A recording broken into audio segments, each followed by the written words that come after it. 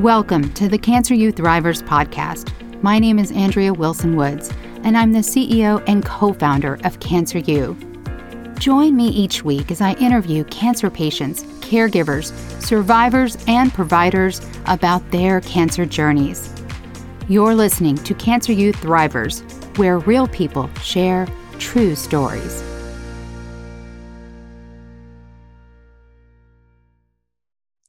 Barbara Vercruysse is a life coach.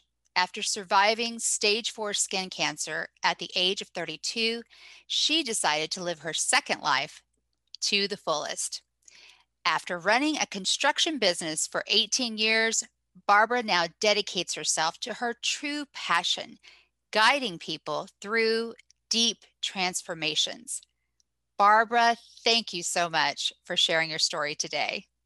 Yes, thank you, Andrea. It's a joy and a pleasure to be here. I feel honored to be asked to share my story. I am so excited to have you. Before I hit record, I was like, where do we go? Construction business. Like, I don't know. It's so interesting. But do take us back to stage 4 melanoma, age 32. What happened? How did you even get diagnosed? Let's start there. Yes, and that's quite a story. In 2003, on January 24th, our youngest son was born. So he just turned 18. And during the delivery, the gynecologist was looking at my knee, and he was like, "Oh, that's a weird black spot on your knee." But he didn't say anything more. And, I was having my third child. So we didn't think about it anymore. Had you noticed the spot? I noticed the spot. Okay. And after my son was born, in those first weeks, the spot kept on like leaking and a little bleeding, but not much. And I just put like, how do you call it? A plaster on it? Something on it to cover it. Okay, just like a little antibiotic ointment or something? Yes. And I was running a construction business, and Jean-Baptiste was my third child in 4 years. So you can imagine what a hectic life that was. You were busy. So, extremely busy. And my husband, who is a lawyer, was also combining that with being the salesperson in my business. So he was doing 2 jobs. I was doing the business and 3 kids. So that black spot on my knee was never of any concern until 2 months later, while I came out of the shower, my husband said, "Honey, that just doesn't look right." And I'm like, "Oh my God, it's just a little black spot. Don't exaggerate." My husband tends to be very concerned for all the people around him. And I'm like, don't worry. And he says, yes, you have to go and see the doctor. And I really was like, I was dismissing it. And he was like, "Okay, honey, if you don't call, I'm going to call." So finally, end of March, I'm going to the doctor. And he's like, not worried. He's like, "No problem. We will call the hospital. They will just cut it away and send it to look it further." So I went to hospital. The plastic surgeon cut it out. And he was like, "We're going to send it. Normally all will be fine. Don't worry." So on the 7th of April, it's a date I will never forget. On the 7th of April, on a Monday morning, I'm in the office. It was around 8:30, 8:45. And I get a call. "Well, here it's Dr. van der Putten." And I couldn't remember who that was. I was like, "Who are you?" That was a plastic surgeon that I had seen for like 15 minutes. And only the one time, right? Only the one time. So I didn't remember his name. And he was like, "Oh, okay, Mrs. Vercruysse, I would like you to come to the hospital right now." I was like, "No way. I'm in the office. It's busy." He says, "Look, ma'am," he says, "it's serious. We got the results. It's a melanoma, and it is very deep. you have to come right now with your husband. I was like, melanoma? No, 18 years ago, melanoma? I never heard of the word melanoma. And he says, well, it's skin cancer. So the word, like the cancer word, I was like, okay. But I was like more not believing it. Like I was not ill. I didn't feel anything. And I was just diagnosed with skin cancer. So I call my husband. We go together to the hospital. And there he said, like, okay, this doesn't look good. You're staying right now for the tests. So I had to stay a week for tests. And the next Monday, I was already scheduled to have my first surgery. And they were cutting away a large part on my knee. Wow. And taking one lymph node in my leg to see if there was any metastasis there. So that was on a Tuesday. They did the surgery. That went all well. And Saturday, which was Easter Saturday, the doctor comes in and he says, Barbara, I haven't got any good news for you today. And I'm like, okay. Just got chills, Barbara. Yeah. And I'm like, okay, just shoot, say it. Well, we did the biopsy and the lymph nodes. They are all, like the lymph nodes that we took out. So it's Easter Saturday. We want you to come back next Tuesday because we have to take out all of your lymph nodes and then start chemotherapy very quickly. You have to know that's 18 years ago. They didn't know so well how to treat skin cancer. Right. So they were really in a phase. I was 32. So we were married for 5 years. We had a business for 5 years. My oldest was 3 years and a half. My second was 2 years and a half. My youngest was a few weeks old. Oh, Barbara. And the first night, like with my first surgery, the first night in hospital was the first time since the birth of my children that I was without kids. So that was like the most strange feeling, like nobody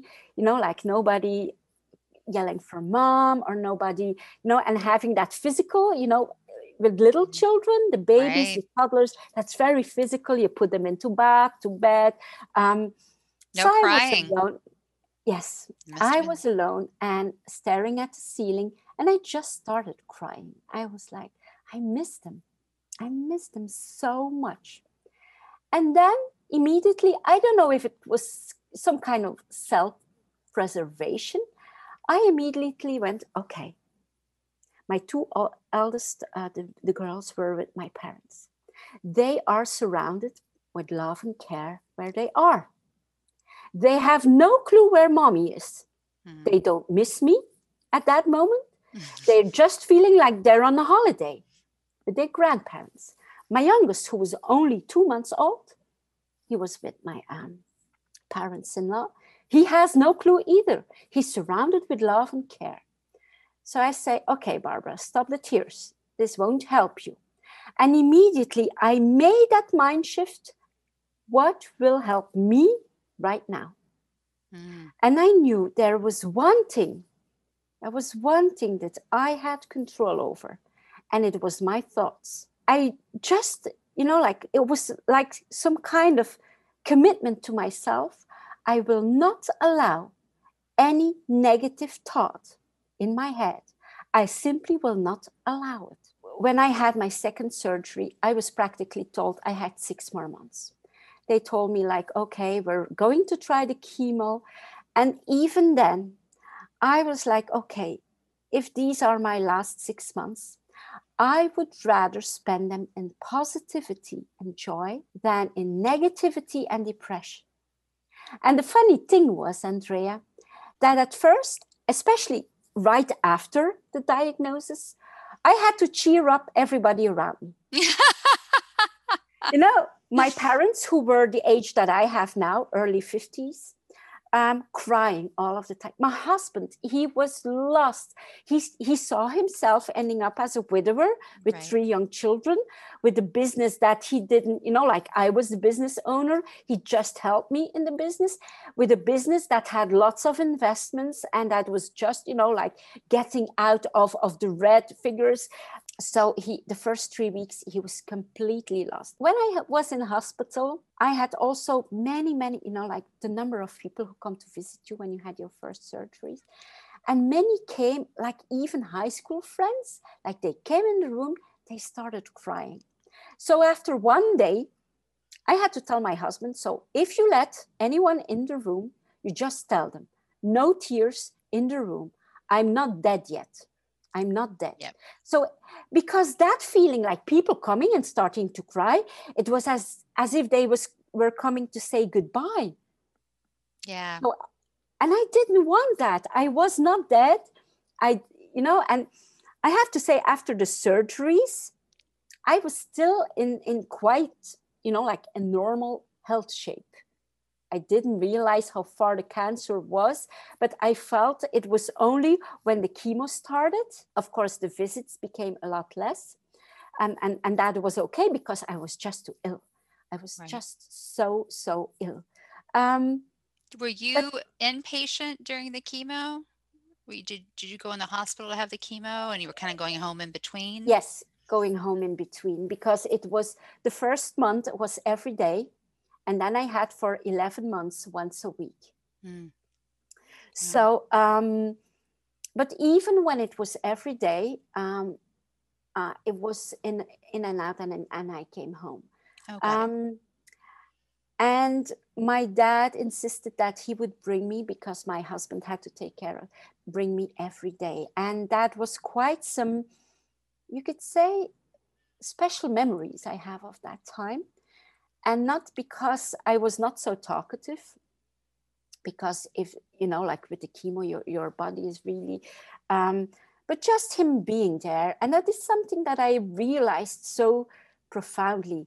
When you are with someone who is like in, whether it's deep grief or they are very ill, words are never necessary. Yeah. It's the presence. Yeah. And that's something that really struck me, like, whoa, just my dad being here. He was just reading his newspaper, like in a corner in the room. And I was sitting there with, like the Baxter going. And I was always, like when he drove me home, I was always so sick. And then I just could sleep. And, but even what it did make me realize, and I think this sounds so cliche, but our health is such a gift. When you have been very ill and you have like felt like you're 80 or 90 years old because your body just cannot move almost anymore, like even getting up the stairs, I couldn't put the clothes from my kids. I didn't have any strength in me. I always looked for what I could still do, but then after that, I realized so much, oh my God, we take our health so much for granted. Oh, yeah. Oh, absolutely. And I know it's the biggest cliche there is, but it's only when you are taken away something precious that you have like, that big Yeah, there was a poll on LinkedIn recently by one of my connections, and Mm-hmm. she said, if you could only have one thing, what would you want? And it was health, wealth, or wisdom. And about 75% of the people said health, because without health, the other two are meaningless. But every now and then someone would say something like, one person said, I would want wisdom because then I could figure out how to get my health. And it was like, yeah. And then, one person said, I would want wealth because then I could sort of buy what I needed to get in good health. And it's like, well, not necessarily. Not no. necessarily. Not and necessarily. The comments were really interesting. But what I want to know, Barbara, is where did that knowledge or that idea that you needed to have a positive mindset, where did that come from? It's part of who I am. Okay. I have always been very positive and sunny, just in who I was. And part of it is that I grew up, one of my parents was alcohol addict and chronically depressed. And I could see how being depressed colored your entire life, but most of all, poisoned yourself. Yeah. Always thinking, like always looking for things outside you to pull yourself down. Always blaming circumstances outside you to say, well, like it's the taxes, it's the kids making noise, it's this. It made me so determined to do it different in my life. I was, okay, if you can make yourself unhappy, then you can certainly make yourself happy too. Oh, I love that. I love that. That might be the quote right there. Because it's true. It's true. It was just an observation as a child. I was the oldest of three, and from very young age, I think 8 or 9 years old, I took care of the household, of my younger brother and sister.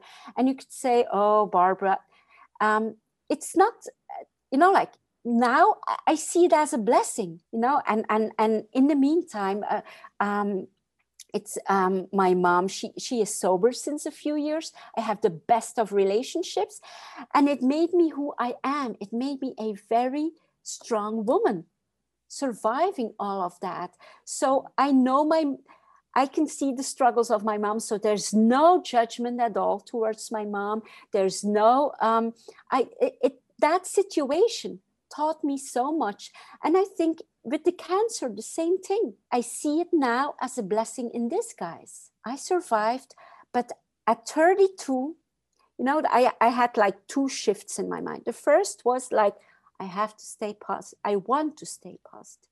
And the second was like, okay, I'm 32. If this adventure is over in 6 months, this human experience, am I happy with my legacy? And the answer was no. It was no. No. I had lived until that age the life that was expected from me. Oh, gosh. I had made a lot of my choices were unconscious choices and based of what I thought I had to do to be a good person. So like everybody, it's going high school, college, marriage. I started a construction business because my parents had a similar business. And I had buried, you could say, my heart's desire. I had not listened anymore to the whispers of my soul. And I had adapted so much to the opinions of others. And that had become so important for me that Barbara, who she really was buried beneath all of that. And being faced so suddenly with death, I was like, no, I will not die. How I think it's Wayne Dyer who said that. I will not die with my song still in me.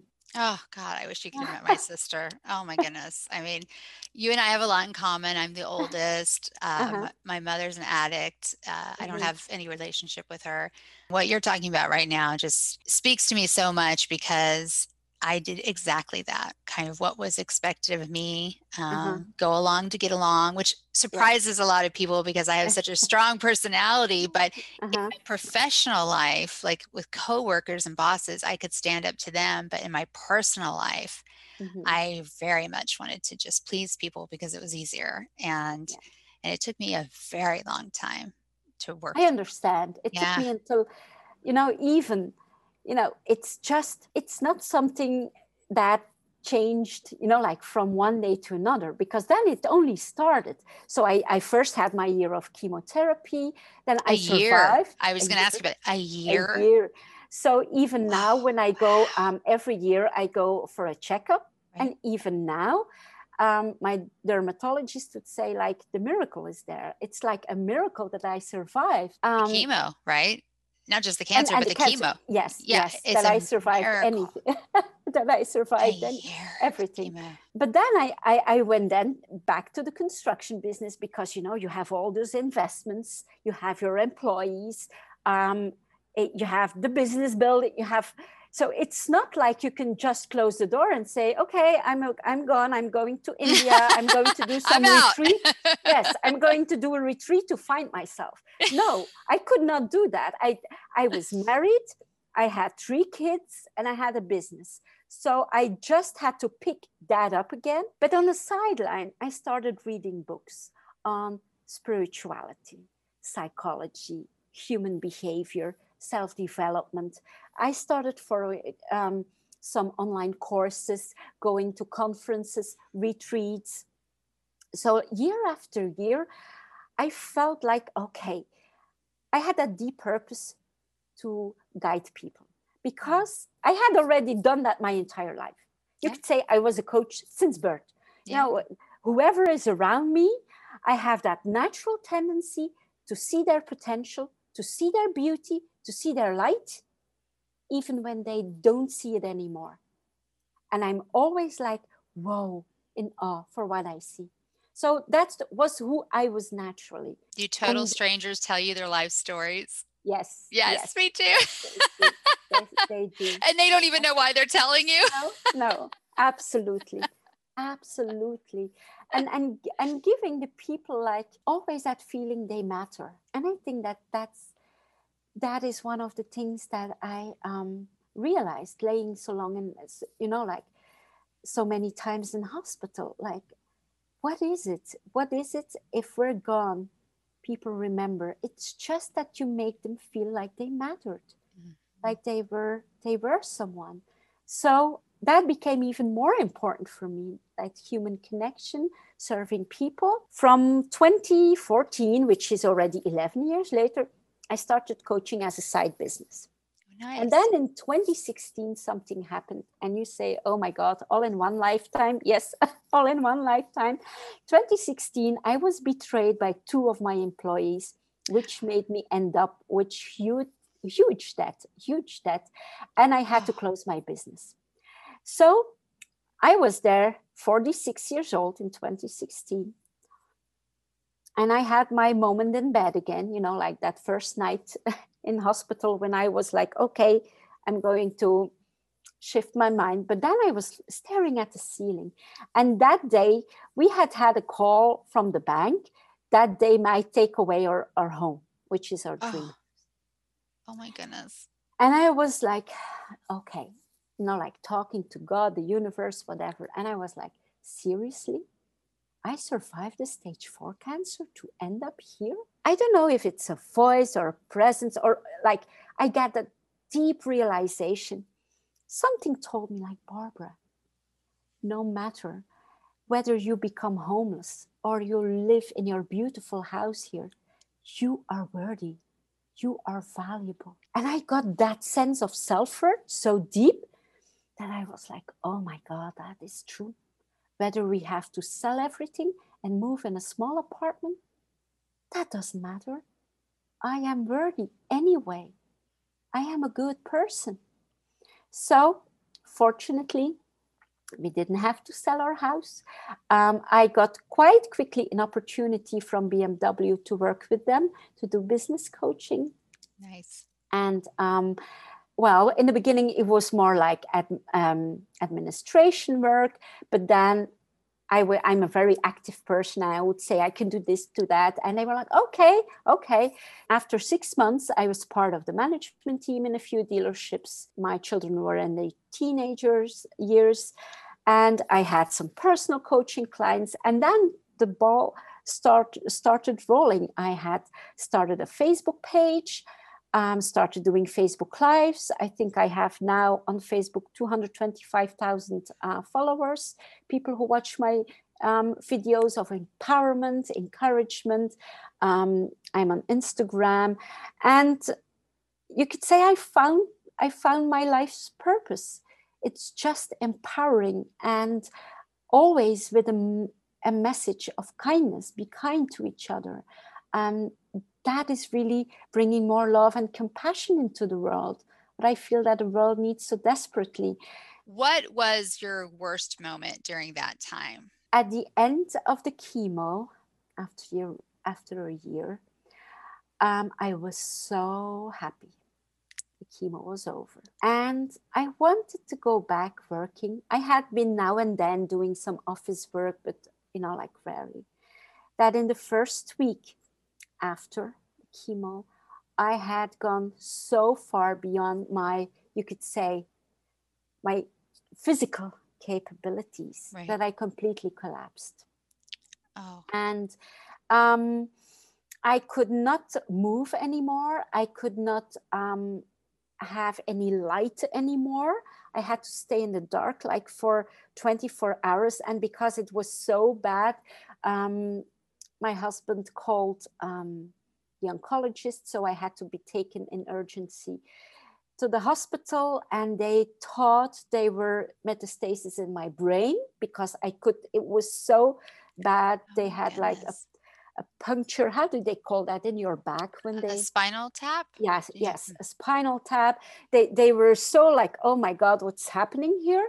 And they thought I had like a huge, how do you say it, relapse? Yeah, That week I was in so much physical pain, only to discover that it was like a huge migraine. It was just my body being completely exhausted. Yeah. So I stayed a week in hospital to recover. But speaking of the worst physical moment, that was the worst physical moment, especially because when I arrived, there were like 8 doctors around my bed.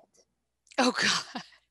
So looking at me, and they started doing all those tests, and that was like feeling very like, and also because I was feeling so bad, I remember it was my father who took me in urgency to the hospital, and I had to keep my head between my legs because I could really not stand anything. Yeah. And I just kept saying that I think I'm dying now. But well. Okay. Well, flip side, what was your best moment? My best moment was after the second surgery. I was waking up, and I was in deep pain. I was in deep pain. It was the moment in my cancer when I surrendered. Because until then, I was like, I have to fight. Again, I had a lot of pain, and I was laying there, and I realized, okay, if this is over, I'm okay with this. And then I had, again, like that presence telling me, you are going to be fine. And it was like the room, I felt this deep peace and faith. From that moment on, I had faith, like, okay, I'm going to be okay. And that was an extraordinary moment. It was also the moment where I started looking at human life in a different way. Oh, you're amazing. What is one thing that you wish you had known at the very beginning of your cancer journey? Maybe that it was the beginning of something beautiful. Oh, wow. That the person that I am becoming because of being faced with that I think. And even now I have, don't you ever have like, when you see how you have evolved in years, mm-hmm. I'm like excited, like I'm 50 now. Oh my God, these last 10 years, like I like it's like a blossoming flower. You blossom, and then I'm like, oh my God, can you imagine if I blossom like that the next 10 years also? How amazing will that be? You always have all that experience, that wisdom, those insights that you get just by being very aware in life, just by first of all savoring life, enjoying life. Yeah, I have very well understood that life is not a ladder to be climbed. So many people think, okay, now I'm, like I have so much money on my bank account, this type of house, this type of title. So in 10 years, I want to climb, and I want to climb, and a bigger house, and a bigger... And just realizing that's like kind of lie we have been told. Life is a dance. And of course, we can learn to dance. We can learn to maybe master the dance a little better. Right. but it's a dance to be enjoyed, to be savored every day. I can tell you, I celebrate a lot more since I Good had for cancer. you. Good for Sunday you. mornings, like simple things. We had last Sunday, Valentine's. My 3 kids are young adults now. They're still living home. The 2 girls are in college and then home. And I told them Valentine's morning from 9 a.m. till noon, everybody keeps that in his agenda free. And we had a huge brunch. And it was so, and I had a little bottle with a love message in it for all of them. Sweet. So just expressing my love and gratitude as much as I can. Oh, that's so beautiful. Oh no, I don't know who said this, so I'm kind of mangle this quote, but I love it. It was something like, instead of getting out of the thunderstorm, learn how to dance in the rain. Yes, And absolutely. and it's so true. It really it's so so true. Yeah. I recently listened to a book. I love books and I love audiobooks too. Scott Kelly, who was one of the astronauts, being 1 year in the ISS station. And you know what he missed most? Rain. The feeling of drops on your skin, because they don't have showers in like in Right. in space. And I was like, oh my God. And so many people complain like, oh, I'm going to be wet. Oh, I hate the rain. And then when you are in space, the thing you want is to feel just drops on your, the feeling of the drop of rain on your face. So it's all about our attitude, how we look at things. My sister hated baths, hated them. And from the day she was diagnosed, she never took a shower again. She wasn't allowed to take a shower because she had this huge port in her chest.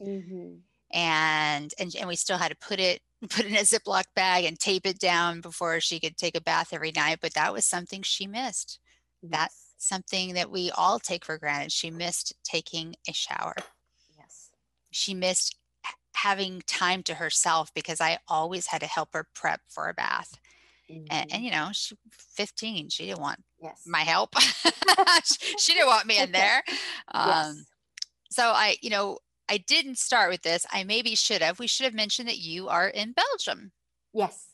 So I love to ask this question, and I've had the good fortune to interview several people now from other countries, and so it's so interesting because, of course, your healthcare system is different.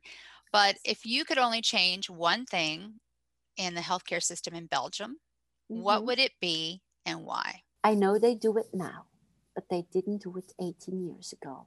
It was raising the awareness on sun care. And because now I can never go in the sun. For me, it's too dangerous. So I can put on a sunblock, but like being in the sun I don't know. But just if I was born in 1970. So we grew up at the beach. We lived near the beach. So as a child, my skin was never protected because it just didn't, in the 70s, everybody was tanned, and the more tanned you were, the better. But as a kid, I played outside, and I have, I have a very, very pale skin. So if then people would have known the danger of being tan and in the sun, but our healthcare system in Belgium is just magnificent. If I would have been living in the States, it would have costed me millions. I'm sure. And it hasn't cost me a penny, because everybody is so well protected here. And I'm very grateful to be living in Europe, where healthcare is, otherwise I would still be working to pay back. Oh yeah, I'm sure. Are you from Belgium? Yes, I am Belgian. Are you ready for these Thriver rapid fire questions? Yes. Ready to have some fun? Yes. Okay, I can't wait to hear your answers. Yes. Beach, desert, or mountains? Mountains. Beach Boys, Beatles, or Rolling Stones? Beach Boys. What is one word that best describes you? Love. Before you die, what is the last song you want to hear? Can You Feel It from the Jackson 5? That's a fun song. The last meal you want to eat? Chocolate. Absolutely. I'm a chocolate addict. I'm right there with you. The last person or people you want to see? Well, my husband and kids. And the last words you will speak? I love you. And aside from Cancer U, what is one resource that you would recommend for cancer patients and caregivers? And this is a great opportunity. I want you to talk a little bit about what you do. Okay. I think I'm in the right place to guide people who go through, whether they go through their cancer story, whether it's post, that they have difficulty to reintegrate in normal life, to become, like you do never come out as the same person as you were before. That is really one of those things in life you have before and after. It's like with people who lose someone at an early age. There is a before and there's an after. With cancer, there is a before and there's an after. And I have a deep understanding of the impact on someone's life. But because of, you could say, my abundant positive energy, my love and deep understanding, I think I'm very well placed to guide people.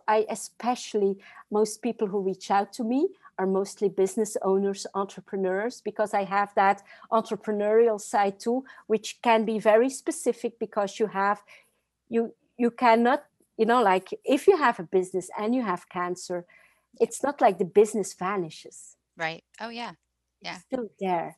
So those are the people who reach out most easily to me because of my experience in business life, cancer resilience. I'm very, whatever you could say, challenge people are thrown at. I have been thrown a lot of challenges in my face. And sometimes I compare life with the sea. Most people want a calm sea all of the time. We're all in our boat steering, and everybody wants that calm sea and be relaxed, doing nothing in the calm sea. But I have learned that those storms make us the most skilled captain to go through the sea of life. Oh, that's a beautiful analogy. And I have learned that I have become quite a skilled captain with all the seas and now I'm even like, okay, if the storm is coming, I can deal with that. So I know that in every storm, there is always a seed of a blessing, an opportunity for growth. That there is something in there that will make you a better person. How can people find you? They want to work with you. I think the easiest thing is through LinkedIn. Okay, through LinkedIn. And you mentioned earlier a Facebook page, right? I have a Facebook page, yes, where there it's more like motivational videos, motivational quotes. On LinkedIn, you will see motivational videos too. Posts, are they under your name? I want to make sure we put in the notes. Okay. Yes. All right. Wonderful. All right. We will put that in the notes. Okay. Thank you so much. I just want to like squeeze you through the camera. Thank you, Barbara, so much for sharing your story. It was such an honor to be here, Andrea.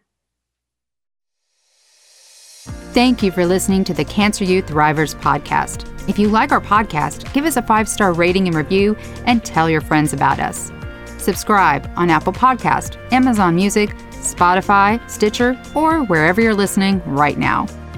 If you want to share your cancer journey with the world and be a guest on our podcast, go to our website, cancer.university. That's cancer.university, and hit the contact button, or click the contact link in the show notes. You've been listening to the Cancer U Thrivers podcast. Real people, true stories.